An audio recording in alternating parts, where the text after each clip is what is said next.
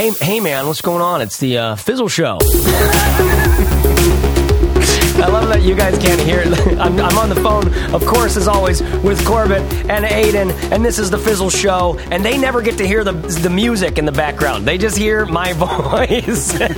But I have this, like, raucous, loud music, this music to me is I made this, in case you didn't know, because I love this vibey 80, like it feels like, I don't know, it feels like writing, it feels like Tron. Yes. You know what I mean? I was going to say that. It's like you're watching Tron. It feels like Tron, and I just love that vibe. And to me, if I can making my business feel the way that riding one of those light cycles in Tron feels, then I'm like, you know what? We got a chance for me to not burn out. Yeah. We got a chance for me to like have fun doing this for a long time, because if I'm honest, hashtag biz goals is right. Because if I'm honest, like if I look back at my life, I am a terrible employee. Again and again and again and again, I'm just such a bad employee because I get bored, and because like I lose interest, and because chances are I'm probably really interested in something else. Like there's a lot of interest in something over here, but I can't make money doing that, can I? I could never support myself doing something like that, could I? Do you know what I mean? It's this kind of like thing that I've lived in for forever, and now I find myself profoundly doing things that I actually enjoy for a living. And I'm like looking back on my past going like, how come nobody told me about this? How come nobody shared this because with me? 99% of people just accept what everybody else does. Yes, and then the other messed up statistic is what are the percentage of people who try it, and you know, I don't want to call it fail, because what's interesting is when you go out and you try something, even if it doesn't work, like you end up going like it was still worth it. You know what I mean? It's like, well, except for go for it, and you grow in certain ways. You know, I think building a business isn't like a one-time event. It's you have to win the war, not worry about each individual battle. And as long as you focus on, you know, personal growth and enjoying the journey, then you're going to walk away with something that's incredibly valuable, whether that business works out or not. Yeah, exactly. You could become an incredible employee. Yeah. You never know. Yeah.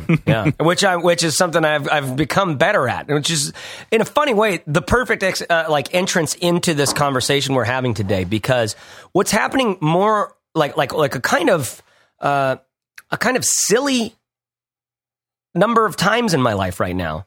What's happening is I'm meeting people, and there's like a perfect way for what that person's doing and what I'm doing to start interacting with each other, to kind of like help each other out, right? And so I'm finding myself in these conversations where there's these like potential partnerships going on. You know what I mean? And we call, I think the best term is partner. It's like a partner, but a partner is like, so I partnered with Corbett when we started Fizzle, and that was like a very serious, like Corbett and I were entering into a marriage, right? This is what partnership and my wife and I, like, we have a partnership, like the company is raising these two children right now and possibly more in the future. You know, there's a serious business goal there, or not business goal rather. I mean, but I do have some metrics I'm paying attention to, like kindness, poopy diapers, like racism. If I find racism in my son, I'm gonna be like, dude, this is not okay. Who have you been hanging out with? Right? There's definitely some metrics that I'm paying attention for. I want to get the return on my investment. I hope that the parents out there are hearing this with like a wry smile instead of like horror. Hey, you shouldn't raise your kids like that. Exactly. So, but the point is, what we're getting into today is these opportunities that we have for partnership. They might be like really important for the next phase of the growth of what your thing is. And it might be really important for the next phase of the growth of what this potential partners thing is right now, right? So there's this enormous opportunity for growth. However, there's also these dangers. There's also these red flags. There's also this thing that happens where you meet someone and you're really excited about them, and there's all this synergy and all of this like serendipity and like, whoa, this is like, we're supposed to do something together. We're supposed, and then you get into it And, you know, like I always have this thing with bags. Like, got a lot of guys out there want to buy one of these bags in particular, and it's a really popular bag. And I'm like, dude, you're going to be bored of that bag. I almost guarantee it in 3 weeks.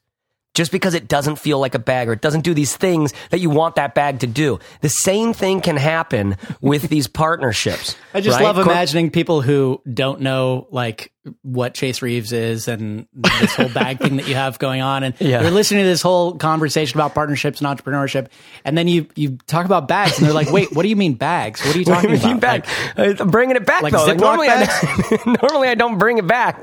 This one I am. I really do. It is a great metaphor. Because have you ever bought a product and like been really excited to get it, and then like within sometimes days, you're already like like you're looking on Amazon for something else to get. Do you know what I mean? I think there's probably a trick to enjoying that process of shopping for a product without actually buying it. You could probably get 90%. It's called the Chase Reeves YouTube channel. That's what I do for a living. Yes, I just literally give people process. Like the experience of having these products before they have the product, so that they can realize, is that really worth $350? You know, because $350 is a lot. It's a lot of hummus, dude. That is a lot of. I like hummus. You know? Well, for those of you who know me well, you may know that my wife tends to have a frugal streak, we could call it. And that applies to every aspect of our lives, but especially to the cell phones that we use. We're now on 4 years with the same cell phone. And we have iPhone 6s. And that's so funny because I just like, I'm on like the new every year plan with Apple's programmer. And I just got a new phone because I'm like, I don't even want to do that. I don't even want a new phone. And I have one now. You're on the plan. But it's like exactly the opposite. Ours are paid off. They work totally well. We got new batteries on that for $29 this year. And it works great. And every year I go through the same thing. I like rationalize why I need a new phone. I start looking at them. I start deciding which one I would want. I go to the store and like pick it up and hold it. And so far I've been able to hold off. We're probably going to get to 5 years with the same phone, which is amazing. But also it's kind of a testament to like that whole, I got the enjoyment of thinking about buying the new phone, but the utility of having a new phone would be pretty much exactly what I have in my hand right now. Yes. You know, it's a lot like buying a new car. It's like a car gets you from point A to point B. Yes, maybe you enjoy that process a little bit more, but the utility is the same. Yeah, and ironically, like I just got a new car, same as you, Corbett. We both got the Subaru Ascent, and I've never had a car that felt nice before, like ever in my life. And this thing, the way that it gets me from point A to point B, I'm like, it was worth every freaking penny. And I upgraded to get like the sunroof and the Harman Kardon sound system. The sound system. I am walking around. I'm in that car. And I am like paid off a car. Yeah. Well, do you like getting from point A to point B in it? Oh yeah. Yeah. There you go. You just paid off your car though, and that's a thing you can enjoy just as much as having a new car, right? Right. Exactly. And it's kind of where you're at with your phone, is that I am not excited in the least bit to embark upon a new thing because the utility I got right now is like amazing. And that's not going to change. People out there think we're just talking about these things, but the truth is these are great metaphors for partnerships. This is a great metaphor for this thing that happens when somebody's going to approach you and go like say you're a web designer and you found this company and you like the entrepreneur behind it. You're getting to know them because there's a potential client. And then at towards the end of the negotiations, they actually make a turn on you and they go, actually, what if we were able to partner so that I didn't pay you for the work, but you were participating in the back end. If this project's going to be successful, you get a part of it, right? What if that? Then you have all this calculus in your head around, well, is it going to be actually worth it? Like Corbett mentioned, the utility of the phone. Is this partnership actually going to make my life better? Am I going to be able to stop working as much as I feel like I'd want to? Or am I going to be able to do work that matters just as much? Am I going to have as much free time? Whatever the rubrics are, the columns in your weighted average decision matrix that you'll use to determine if it's a good idea for you or not, right? What we want to do in this conversation is chunk down some of the questions you should ask yourself. Some of the of the things you should be looking for in this, because you can absolutely make a good decision about this. It doesn't have to be fly by the seat of your pants. It doesn't have to be like just walking through any door that's open for you, right? Like sometimes I see that there's opportunities for people, and there's a kind of analysis paralysis that can happen when there's like actually more opportunities than they know what to do with, which is a very different story from like just wanting there to be opportunities. Both of those things are challenging things to be in, and wherever you are, you end up, like a partnership is going to be a complicated thing for you to think through and to process, because it's an agreement that matters. It's a kind of contract, even if you never sign paperwork, because the way this stuff can go south, it will affect your life. In fact, maybe a good thing to do now would be, there's a forum thread where one of our fizzlers is like going through this very thing, right? So let's start with that after our first note from our sponsor. Corbett, tell the good people out there about Gusto.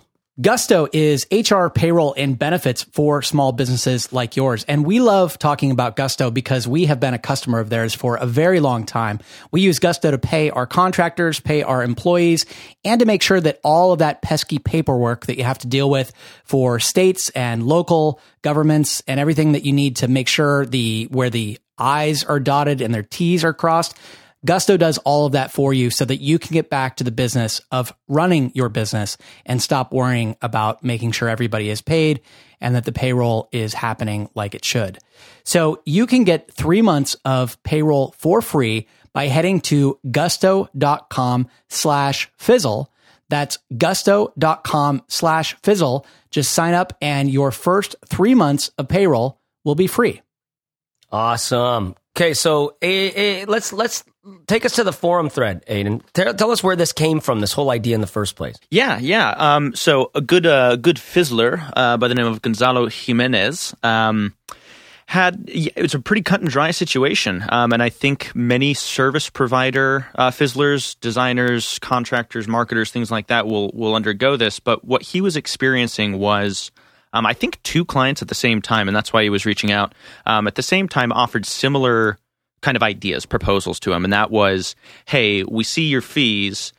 We'd rather not pay your fees. Maybe that was an aspect of it, but ultimately it was, hey, what if we paid you less up front and gave you a slice of the back end, right? Slice of the royalties. Maybe, this is a commission thing. It's a profit sharing proposal from a client in exchange for reduced rates up front. So he was curious, is this something that anybody else has underwent? And the answer is yes. The big considerations are things like, well, let's parse apart what the client is thinking. What circumstances, what would a scenario look like that would be a good deal in which you should say yes? And what red flags are there? What circumstances should you say no to? What are the kinds of questions that you should ask in a situation like this?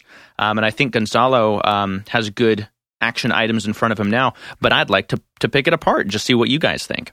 I think it would be great if we looked at this from maybe the contractor perspective and then the business owner perspective. And because basically the way I see it is when any agreement like this, there are 2 or more parties, but like for the most part, you can think of it as you and someone else or some other entity, some other company, which might be a partnership of its own or something like that, where there's multiple people at the table. There's two parties here. And one of the things that I think is a huge danger is when we enter in, or can be a huge danger. It can also be a massive opportunity and lead to like things you could have never imagined happening.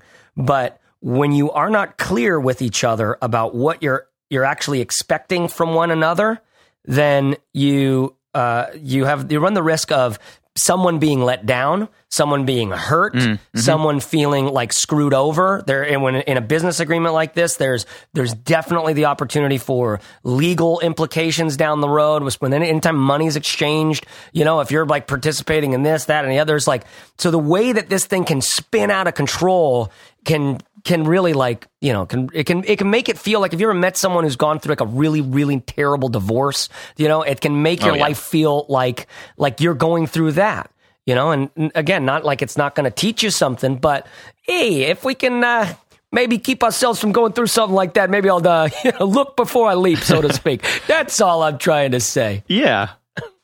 You just want to know what you're tying yourself to. You want to have, there's some good questions beforehand that really help, just like marriage, it's kind of like maybe not a dating process necessarily, but like, what are you thinking? And getting answers like that before you just blindly say, sure, let's partner up, let's connect each other, hell or high water, and hope for the best without any thought to the consequences.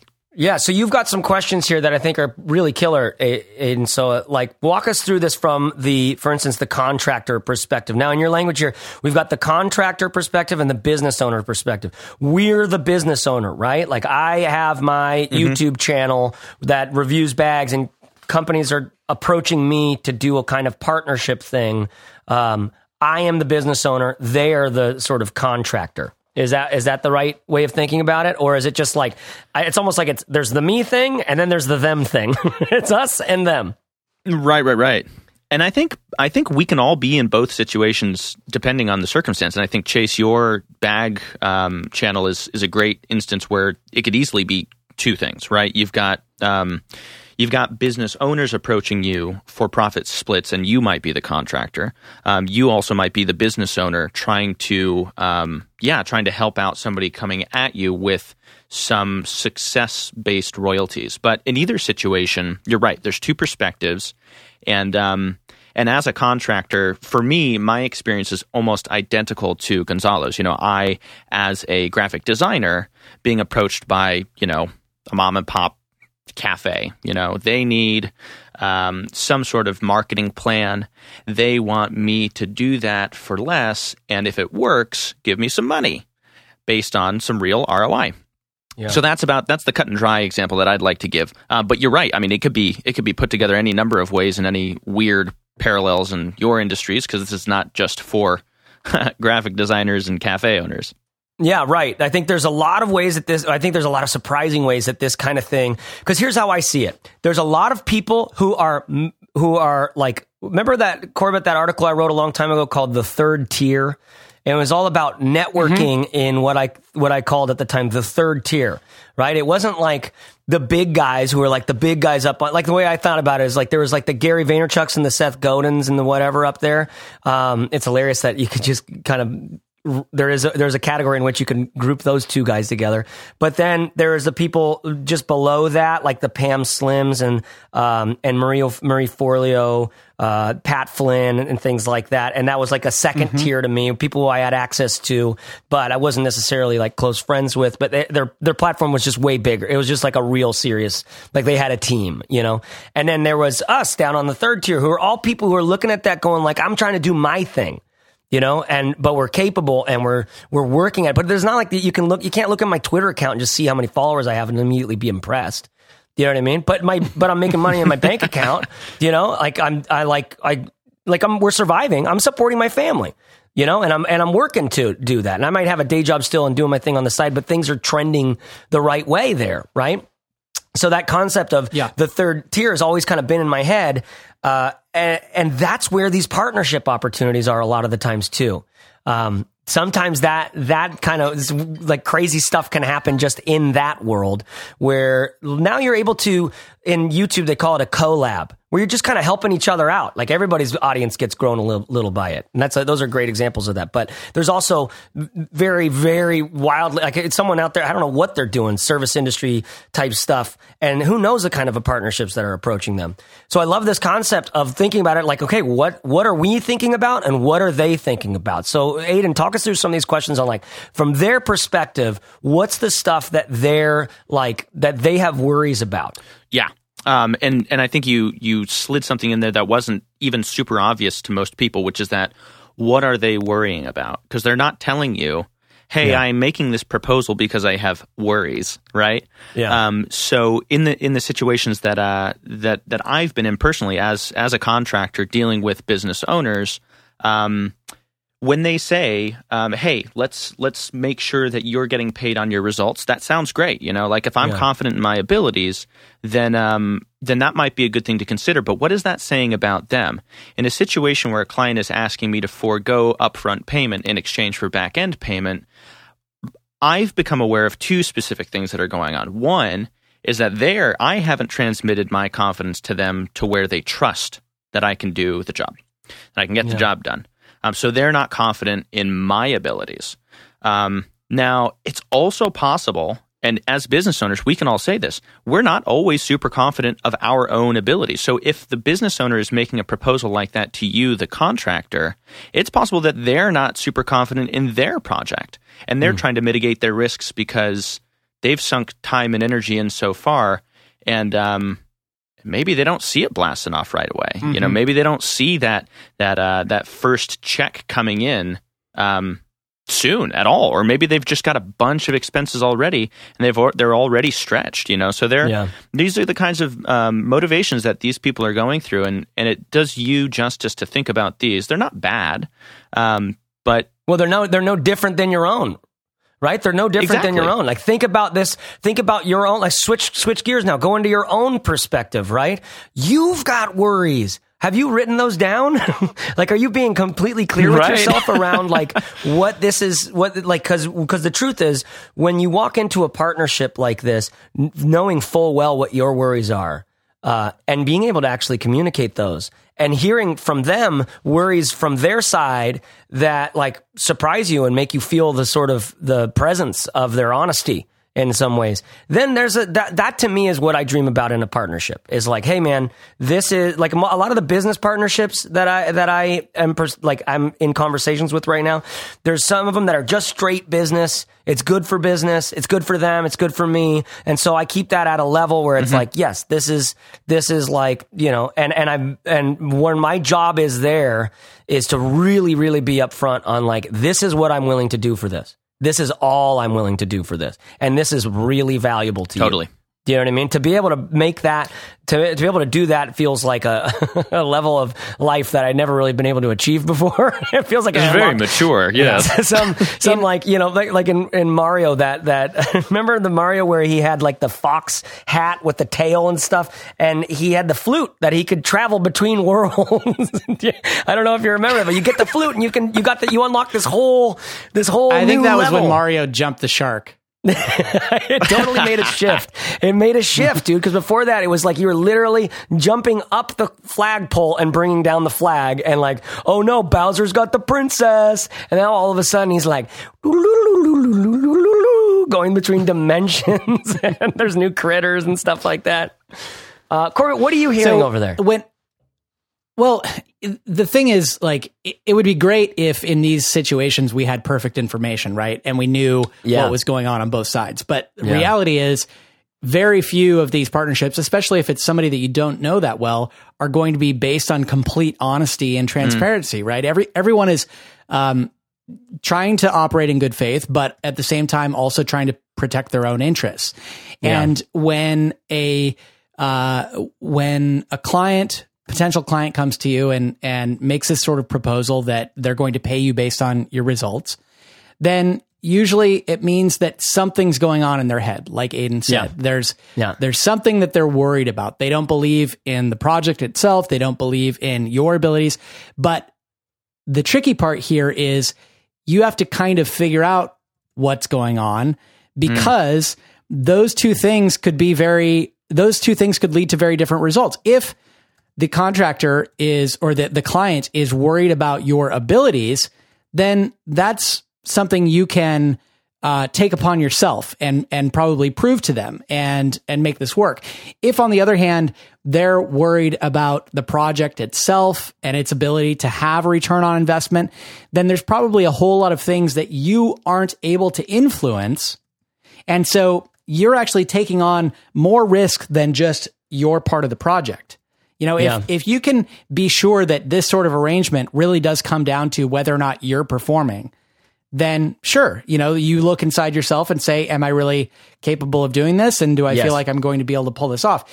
On the other hand, if the risk is shouldered by a bunch of different parties, then, you know, you have to ask yourself, why do I need to take on this risk for this business? Right. Or for this business and the three other contractors that are involved. Yeah, Corbett, that is like so deftly put, because I think most of the partnerships that I just think this is how humans work. This is how human nature works. Most of the partnerships you'll be approached by, they're not necessarily going to, like, you're probably going to be the smarter, like, person in this thing. Because, like, for instance, if you're selling web design to someone and they approach you for this thing, well, first of all, they have a need and a worry before they even asked you to partner with, right? That's why they approached you for just doing the web work for them, right? Yep. You are mitigating a risk for them there, and it's worth this much money to them. And over time, they might see, like, like Corbett, talk about what it was like when I designed Think Traffic. Right? I designed that site. And then you, after we worked together on that, then you were like, this guy might be like someone we could partner with. Describe a little bit of that, because you had a vision for Fizzle before you had a vision for it. And it was like, because I think a lot of people might get the perspective of someone approaching a partnership with them when they hear your story about it. Yeah. Yeah. It's, my approach usually when getting involved with someone, aside from my spouse, who I've been with since I was 17 and she was 16, we jumped right into that one and didn't look back. You were powerless. You were powerless against her charms. Powerless, yes. But since then, jumping in with founders and co-founders and partners and so on, and partly this is out of painful learning experiences that I've had, I try to tread lightly in the beginning. And I think that a lot of what can turn into a full-fledged partnership or co-founder situation sometimes starts out in one of these kinds of things like we're talking about now, where, hey, I've got this project going on. It's kind of just starting out. I think that it has a lot of promise, but maybe there's not a lot of revenue coming in right now. So would you be willing to, and you're talking to a contractor of some sorts, would you be willing to partner up on this thing and do it in a way where you share in the profits? And, that's kind of, I think, if I recall, Chase, that's sort of how we approach things in the beginning. I know there were a couple of different phases. You initially worked on blog design for me, Think Traffic, and I think maybe I just paid for that, but you were probably radically undervalued at that point, so that was no problem. But then when it came time to start working on Fizzle, it was like, look, I think this is going to go somewhere, and can we just share profits for a while?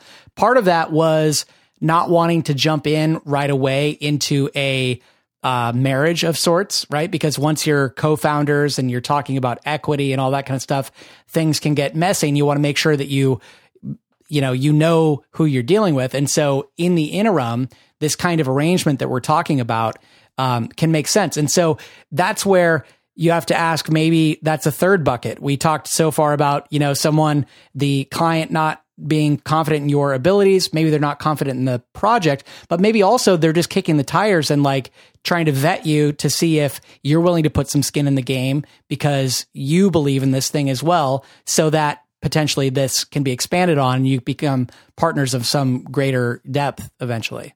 That's a great point. And that dovetails. Oh my God, again. Dovetail. Sand it down, baby. Sand it down. That's oh that my gosh, it's going to be a thing. Sand it down. Listen now. Sand it down. It's a piece of wood that connects pieces of wood. That is a dovetail. That's your handcrafted cedar lathe 101 today. But yes, it connects.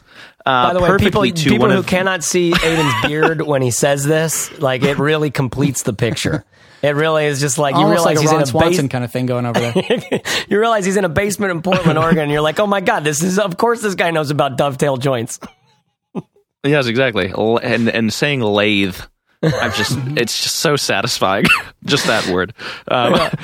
Any hoodles.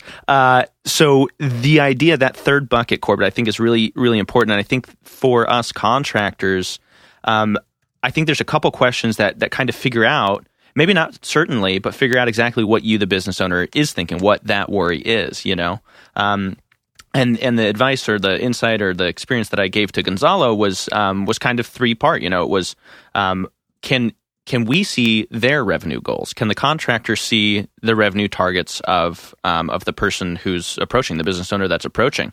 And if so, that helps to make sure that it's not a project failure issue. So that's good. And if you can see it even clearer than them, then that's actually a good indicator that maybe you should do this, right?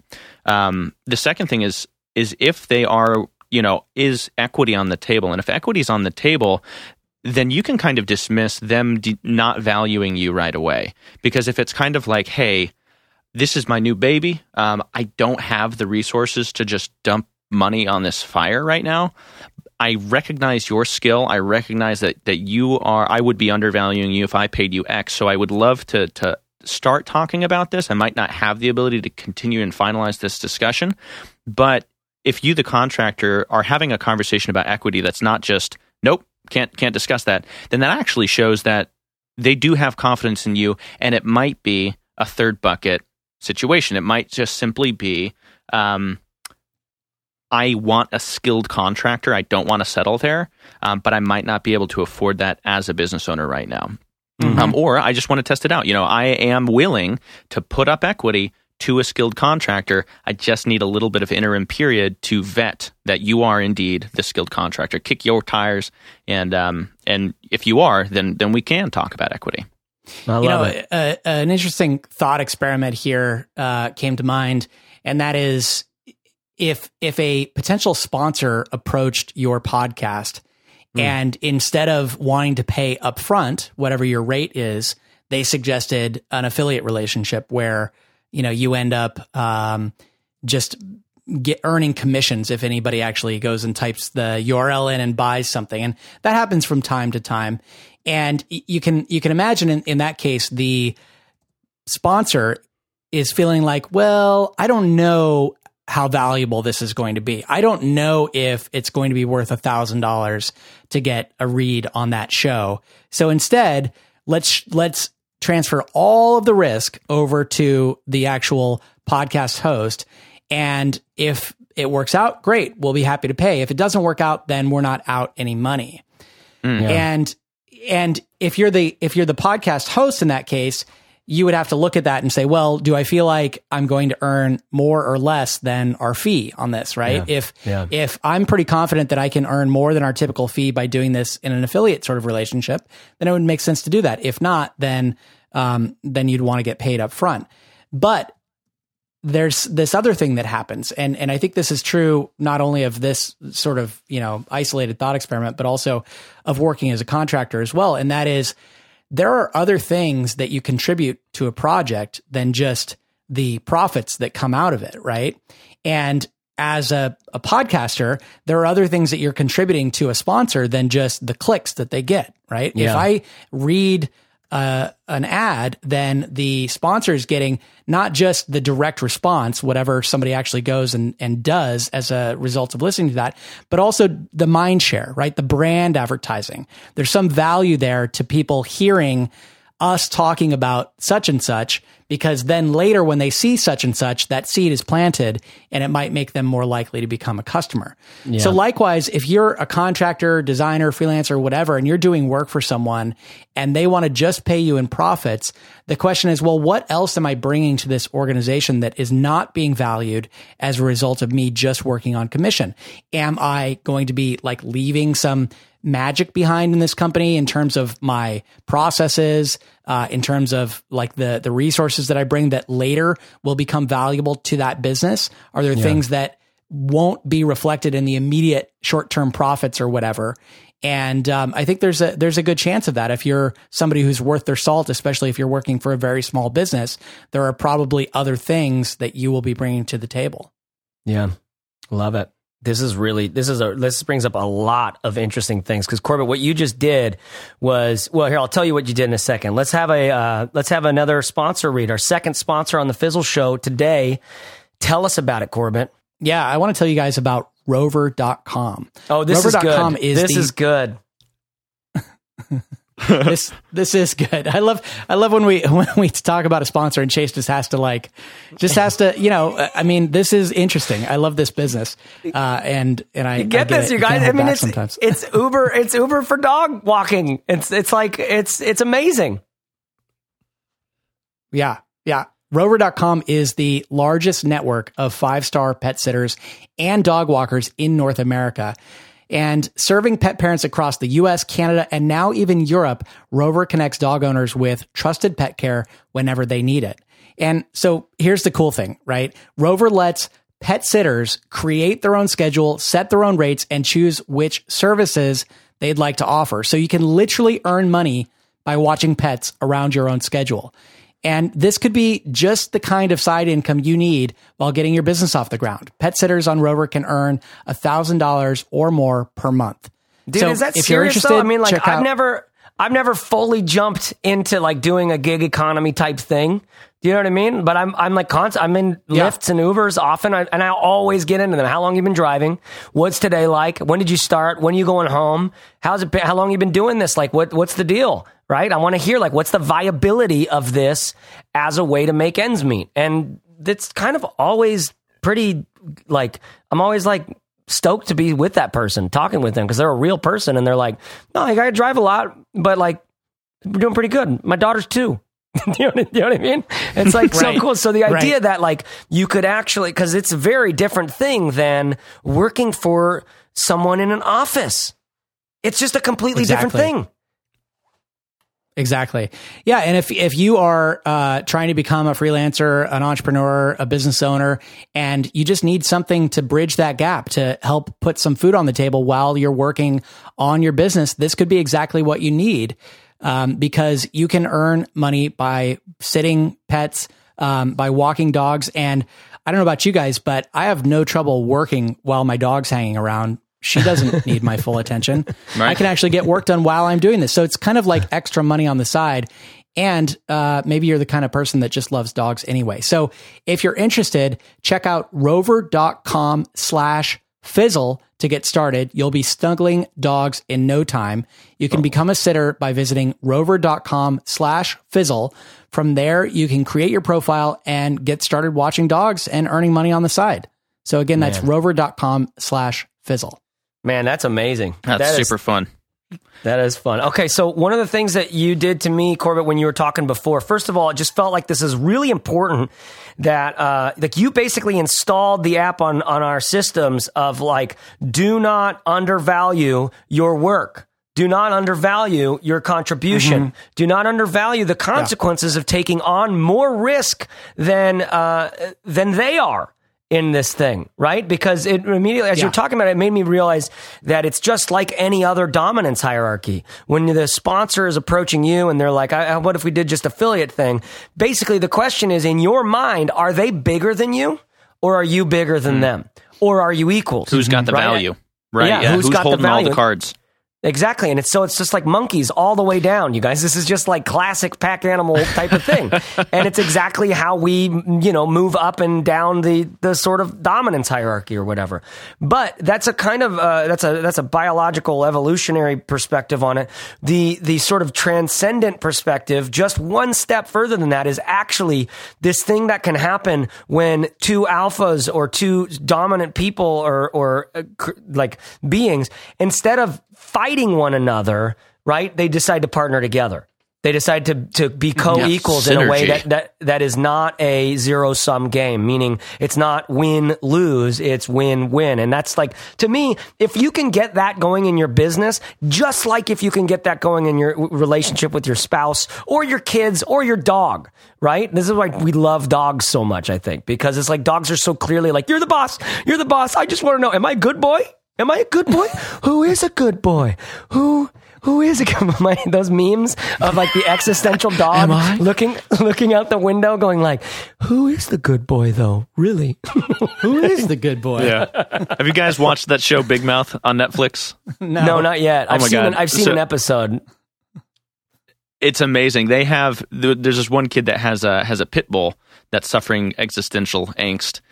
Whenever this tough pit bull sees himself in the mirror, you have to watch. I won't do it justice, but it's the same thing. It's like, am I a good boy? Am I a good boy? But I think this transitions perfectly. So Chase, the very next thing that I really want to get your guys' input on is precisely in what circumstances should you say yes to these things, kind of generally speaking. I think you detailed a pretty good one, and I'll use the comparison of legal contracts 101 with people.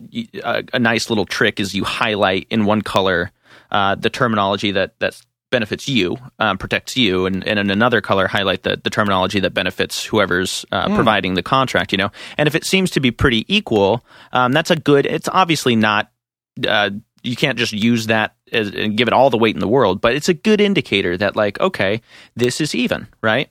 And I think that's a great consideration. You know, if the value is coming heavy from one party, the disparity probably needs to be made up in some sort of fee. But if it seems like the skills and the quality and the value are pretty even, then both parties might be able to mosey forth shouldering equal risk, you know, in that kind of rev share opportunity. So that's a great example of some circumstance that you should say yes to. Are there any other? What does that make you kind of consider Corbett as the person that's offering these?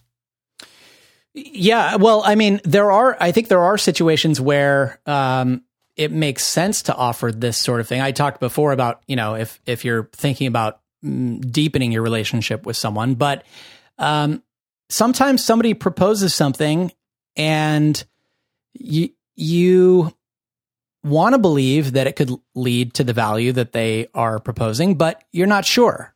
And it's tricky, right? In that case, the last thing you want as a business owner is to be out tens of thousands of dollars on some contractor and not get some results for it. So when you are the business owner, I think it does make sense to propose this sort of thing sometimes. Usually the form that I take, if I feel like there's some unknowable, some level of we're not sure if this is going to work out, and it's not my,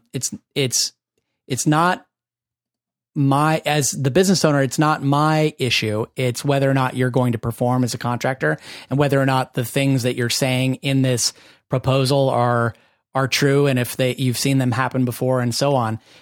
In those cases, then I would be likely to kind of propose a hybrid approach where there's some sort of payment up front, and then there's a stack on top of that, which is a revenue share or profit share or something like that, that makes sense, just so that we're kind of aligned in the success of this project. You're still getting compensated for a decent amount of the work you're doing regardless, but then our incentives are aligned so that I want, you know, the business to earn these profits because we're sharing them, and you obviously want to succeed because you want to get that extra payment. Yeah, I'm hearing you say a few things. I'm seeing like kind of a formulation sort of happening. What we talked about before was almost like, I see like 3 exercises people can do at least on this. And the first one is catalog the party worries.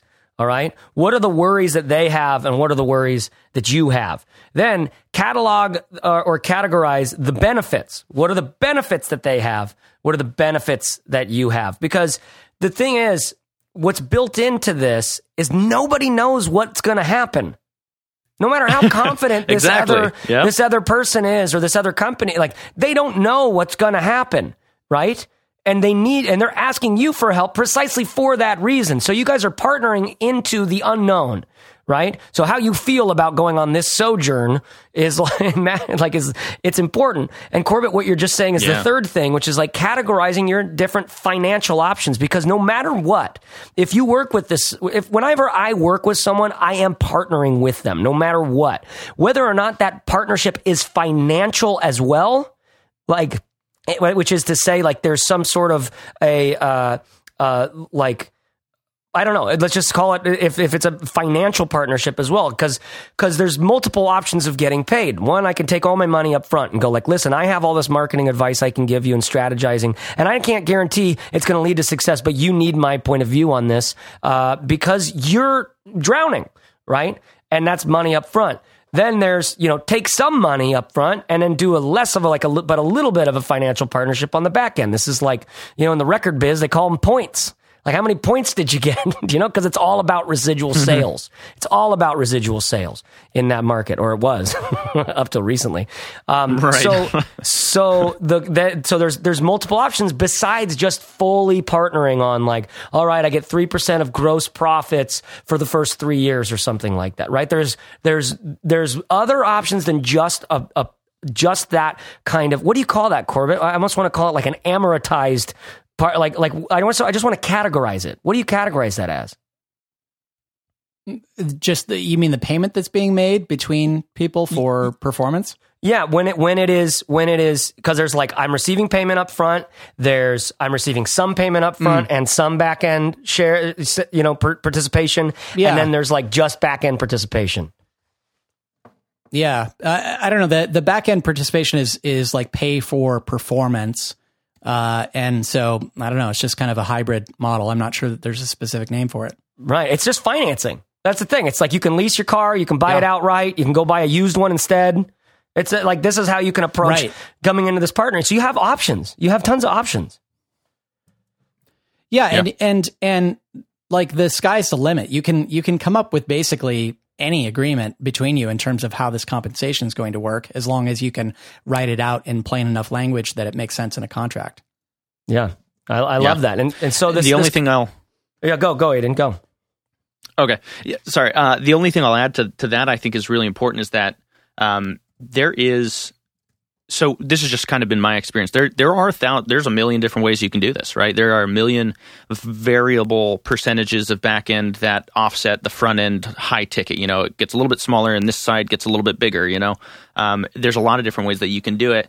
And then the only thing that I'll kind of like add to that is be conscious of the precedent that you're setting, because obviously the most predictable way to grow is if you're only doing things one or two different ways, if you're making one or two different kinds of proposals. So it's always very exciting to craft custom opportunities, but it's hard to predict.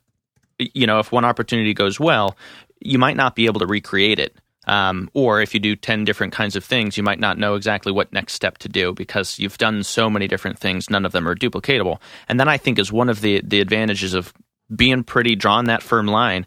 And in the circumstances that you would say no to is if it's too complicated and it's just a lot easier to say, you know what, we know what we're worth. We know the value that we're going to provide you. We're sorry we couldn't persuade you to see and trust us that the value does exist here.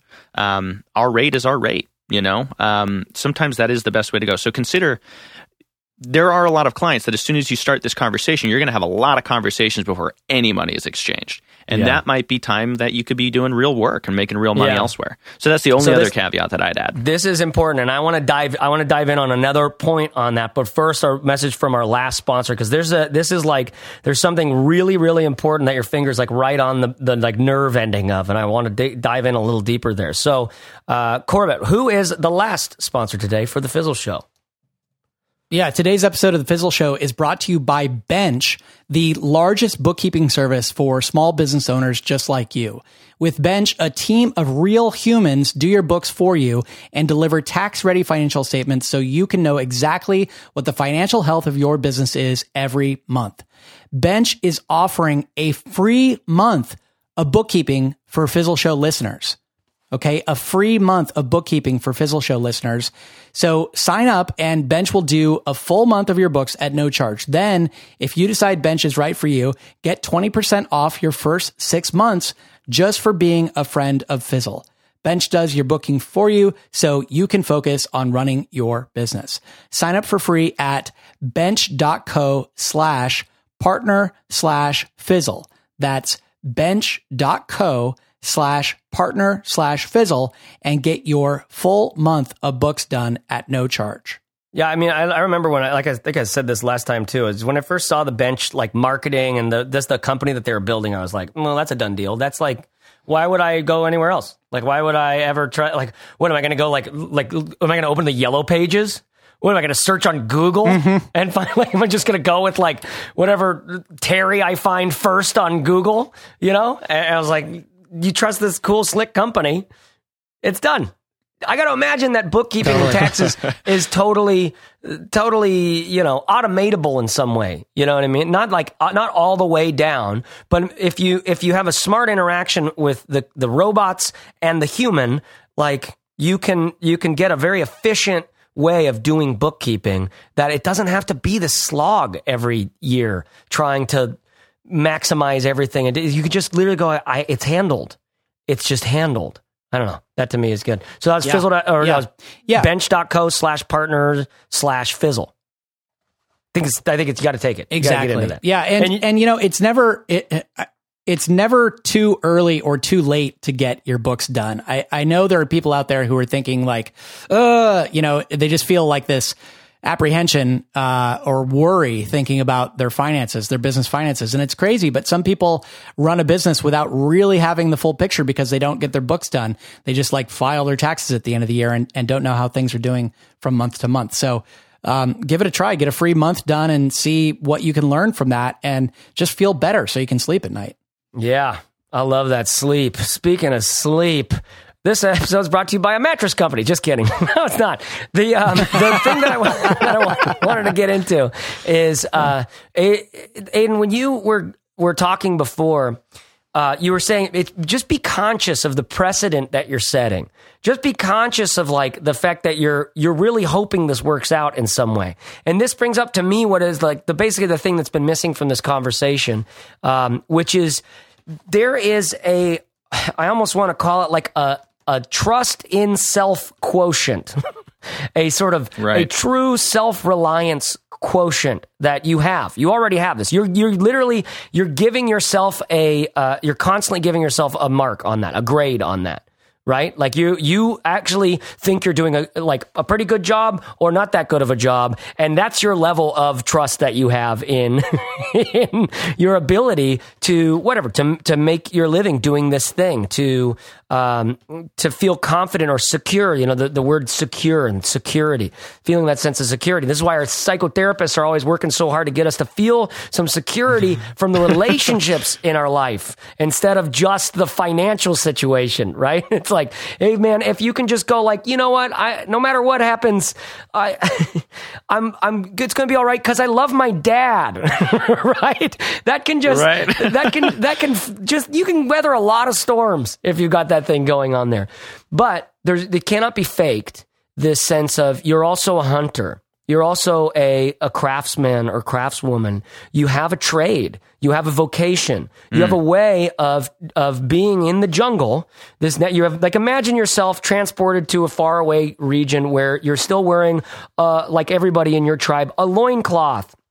Right? And you are just in the jungle and there's like panthers and stuff and there's snakes and things. There's spiders. And so there's all sorts of dangerous type of stuff, but it's not like it's like, actually, as long as you're smart, you don't end up really getting in much trouble with those things.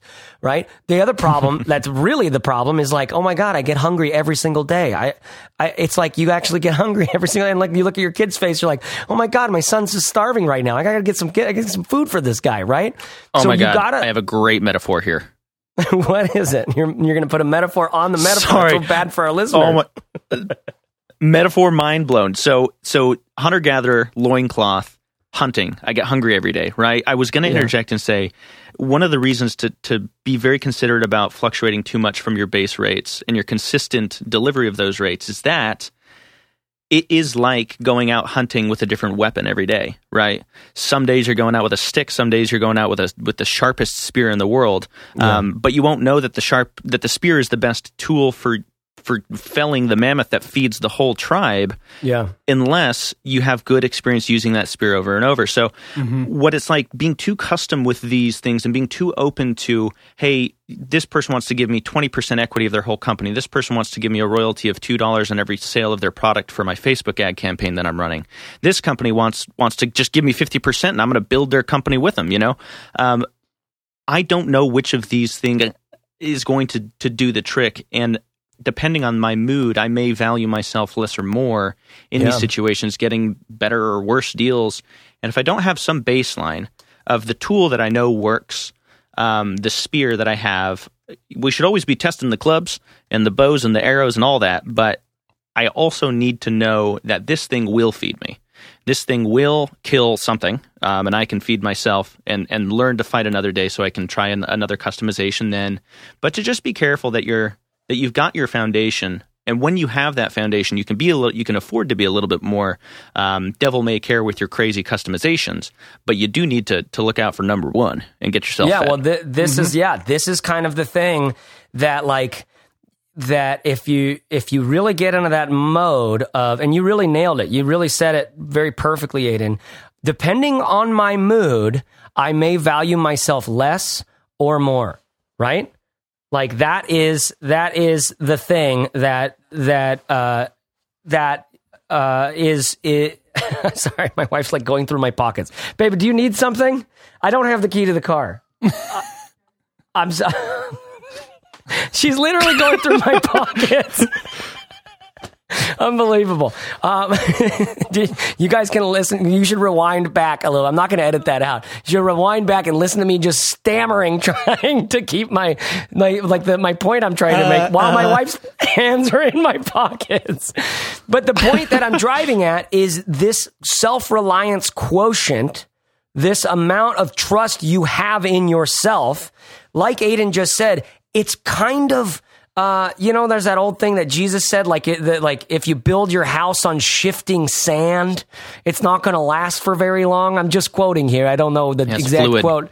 Yeah, right. But the thing about it is, if you build your house on whether or not you're giving, like this, how you give yourself trust in that moment or not, right? Then you're really white knuckling it. My only last point is, hey, outsource the thinking about how trustworthy you are, right? And you outsource that to a spreadsheet. It's a robot that does math automatically. And it's like you can customize it to do all sorts of things. And in one column, you can put your revenue, right? And then like that's a revenue over months. And you could just see like how much money are we making over a month? Because that's really the thing that we barter and trade for here in the jungle. Like it's like our version of what shells used to be or something. Someone has a sheep, you give them 50 shells, and now you're equal. Sorry, it always gets to this place with me.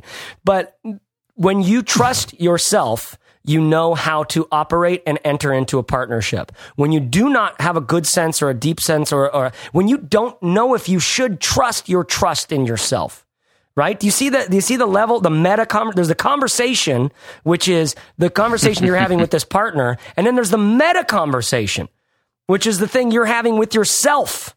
The conversation you're having with yourself about this partnership. Now that is the place where the worries come from. That is the place where, your commitment comes from, and however you're going to show up in this partnership, it's going to come from there, right?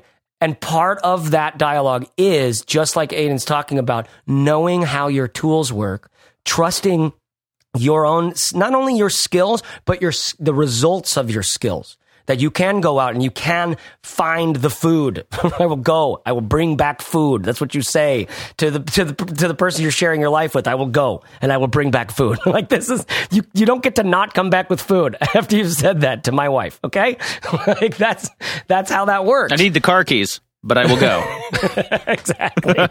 Exactly. So I don't know. That was like all of that is just one long-winded, if I had fun with it, but it's really how important it is to know to know how you're doing, to know where you are financially, emotionally, just like energy wise before you enter into these things. Cause there's a tremendous amount of energy that can come from entering into partnership. They are also by necessity, and energy suck. They will require energy from you. And so if you are not clear on the agreements on what you're putting, which part of your butt you're putting on the line for this, because your butt's already on the line for a lot of other stuff. That's my final point. I don't know if it landed or not, but if it did, send me a tweet because I never get feedback anymore if people are listening to the show and how much they're liking it. Cause I'm not getting the messages that I used to back in the day, Corbett. And I'm just, God, I just hope it's fine. But the truth is, even if nobody's getting something out of it, I'm getting so much out of talking about things like this because it's what's in my head all the time. It sounds like you just need to trust your value, bro.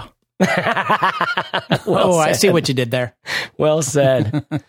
Well said. Okay, guys, any other closing? Go for it. Just to wrap things up, if you are the freelancer, consultant, contractor in this case, and someone proposes kind of an off the wall, hey, I'd like to pay you out of profits scenario, then likely you have some middle ground that you can eventually agree on. Because anytime somebody throws out some kind of crazy request like that, they're probably like, well, let's start here and see where the negotiations take us. So you can always come back with a counter proposal, something that maybe is a hybrid, something that protects yourself. If you're curious about whether or not one of these pay for performance kind of scenarios could work for you, it doesn't do you that much harm to give it a try, especially if you're able to at least get paid for, some amount of your work and then layer on top of that. So consider that as a way to get started, see how it goes, do it on a very small project or limit the duration or the scope. And then you might learn something and maybe this will be viable for you going forward. Love it. Aiden, last words? Final thoughts is don't be scared to draw the line in the sand. Don't be scared to say, listen, these are the ways that we engage with our clients. A good way to discover those ways is to entertain some of these things that we've just talked about and see how painful they are or how beautiful they are. So once you do that, though, all the while be judging them, all the while be considering, is this something I'd do again? And if it's not, don't do it again. Make a note. Do a little postmortem and don't engage and draw that line. And if I can tell you one thing that clients respect more than anything else is being said no to. Listen, we know what we're worth. This is the way we like to engage, and if you don't want to do that, it's totally fine. We understand that and respect that you can make your own decisions too, and hopefully you'll find somebody that can work with you. But these are our terms because this is what we know to be what we offer. Love it. That's awesome, man. Okay, that is episode 298 of The Fizzle Show.